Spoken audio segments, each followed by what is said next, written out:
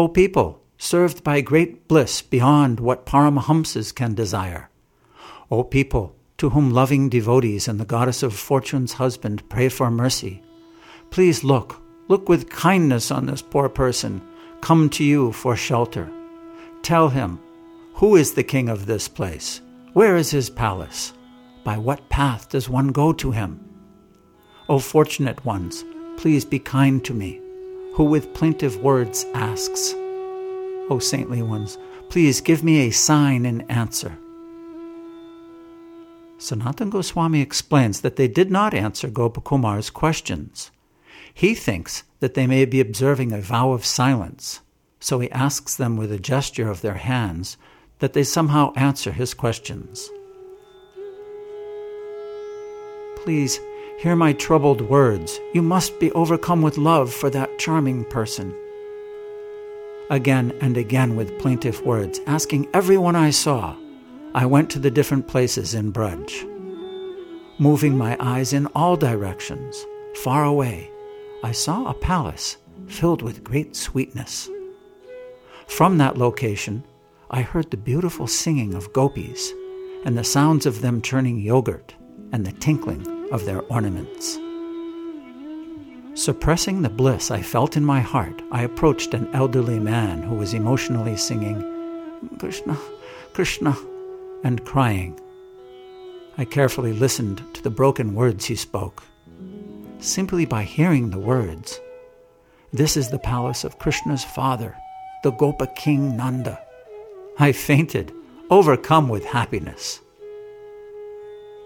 In a moment, brought to consciousness by that kind elderly man, I ran ahead and came to the palace gate. There, I saw millions and millions of wonders never seen, heard of, or even imagined by anyone. I could not understand whether all the people were filled with bliss or overcome with sorrow. When I heard the gopis' songs, I did not know whether they cried in the greatest happiness or the greatest sorrow. As I looked at this place, which I had ascended higher and higher to reach, I thought, I am in the material world.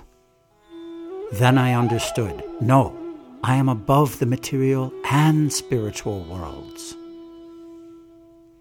Sanatana Goswami explains that the word loka here means the 14 material worlds, and the words aloka and atiloka mean what is beyond the 14 material worlds.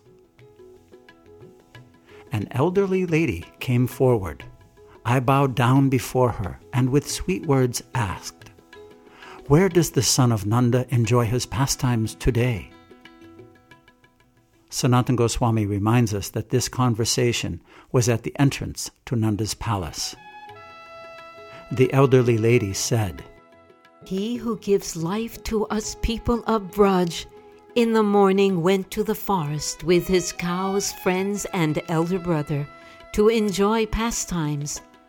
Now in the evening he will return. Their eyes fixed on the path, all the people of Braj now stand on the Yamuna's shore.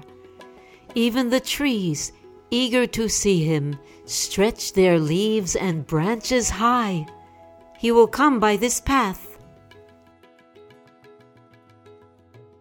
Sri Gopakumar said, it was as if I were suddenly bathed with great streams of nectar. With a single glance, I saw the path she showed. I was stunned with bliss. My legs could no longer move.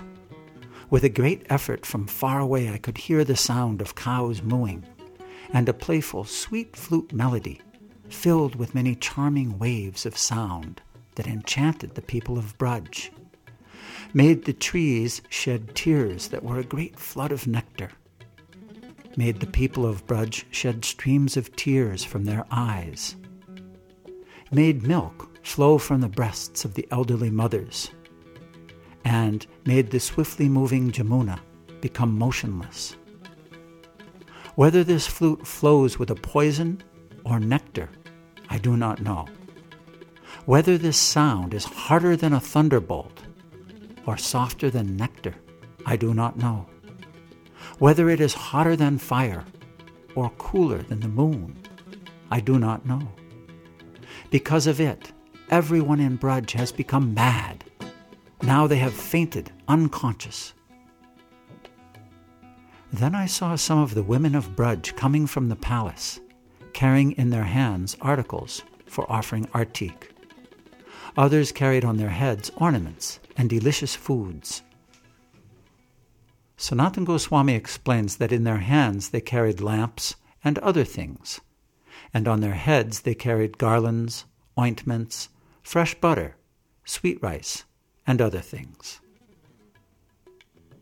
As they hastily and confusedly ran in the direction of the cows mooing and the flute's music, some of the women stumbled and fell. Some had put their ornaments in the wrong places. Some had forgotten to tie their belts and hair. Others, stunned like trees, stayed in their homes, and some fainted and fell to the ground. Their faces wet with tears, some fainted and were being carried by their friends. Others, overcome with love, came there and said to their friends, "Look, it is he!" Continually singing his names and pastimes, decorated with wonderful beauty and colorful garments, and their good fortune robbing Goddess Lakshmi of her pride in being fortunate, they ran to the Jamuna's shore. As if pulled by someone, I ran behind. Then, from far away, I saw him. His hand was glorious with the sweet flute.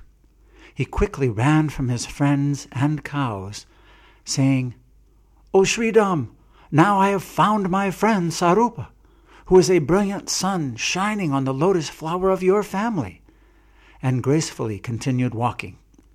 He was decorated with forest ornaments, a moving kadamba garland, and a peacock feather turban. His fragrance filled the directions. His blossoming lotus face was handsome with a playful smile. His lotus eyes glistened with merciful glances. His only real ornament was his own wonderful handsomeness. The fingers on his lotus hand pushed back the moving locks of his hair, decorated with dust raised by the cows. To beautify the surface of the earth, he touched it with his soft lotus feet as he danced gracefully. Splendid with the sweetness of youth, his handsomeness made all directions glorious. The ocean of his many glories charmed the hearts of his eternal dear friends there. Controlled by the love of his helpless devotees, he ran to me. I fainted with love by seeing him. He embraced my neck and then, suddenly, fell to the ground. In a moment, I became conscious. I carefully freed my neck from his embrace. I saw him fallen to the ground, unconscious, covered with dust and muddying the path. Sanatana Goswami explains that the Lord was muddying the ground with streams of tears. The gopis came there and said, "Who has come here? What has he done to the goal of our lives? Alas, now we people of Vraj are all dead." Crying and lamenting in many ways, and saying, "Perhaps he is a servant of the magician Kamsa." They gathered around Krishna. The Gopas quickly came. Seeing the situation, they cried pitifully.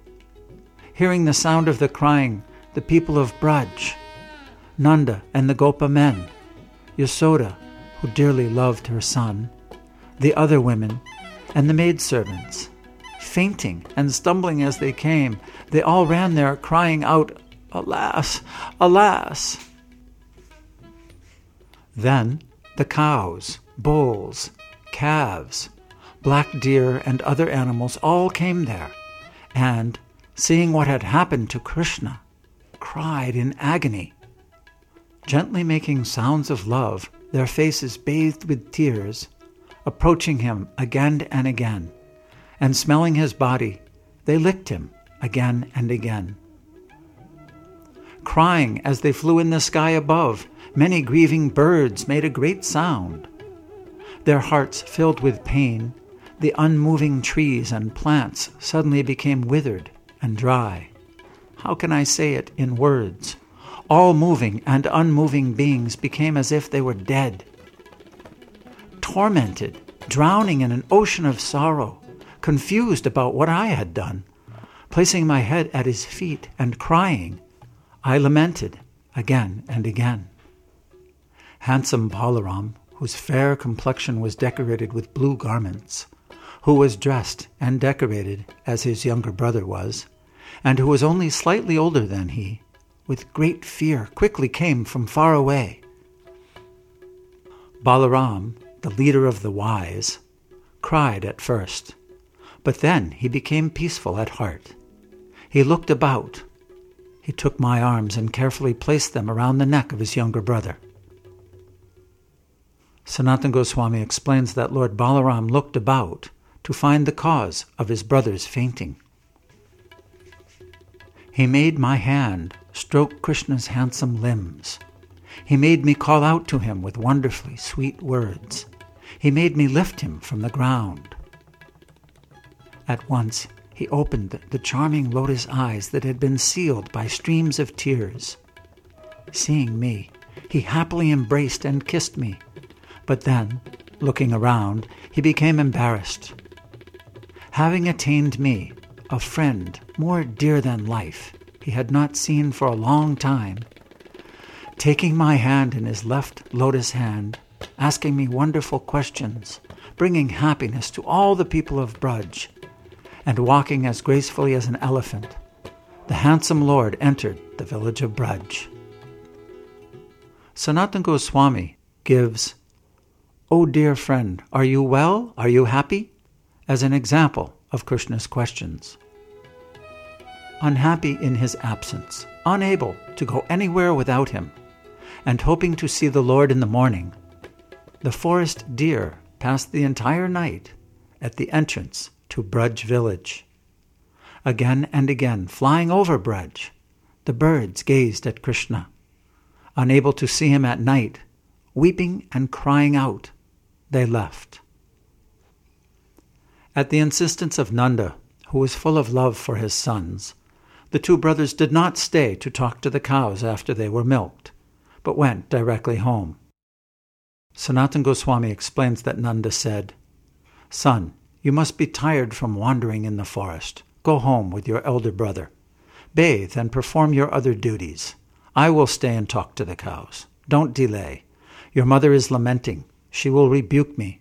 Please honor this promise I made to her. Go home at once."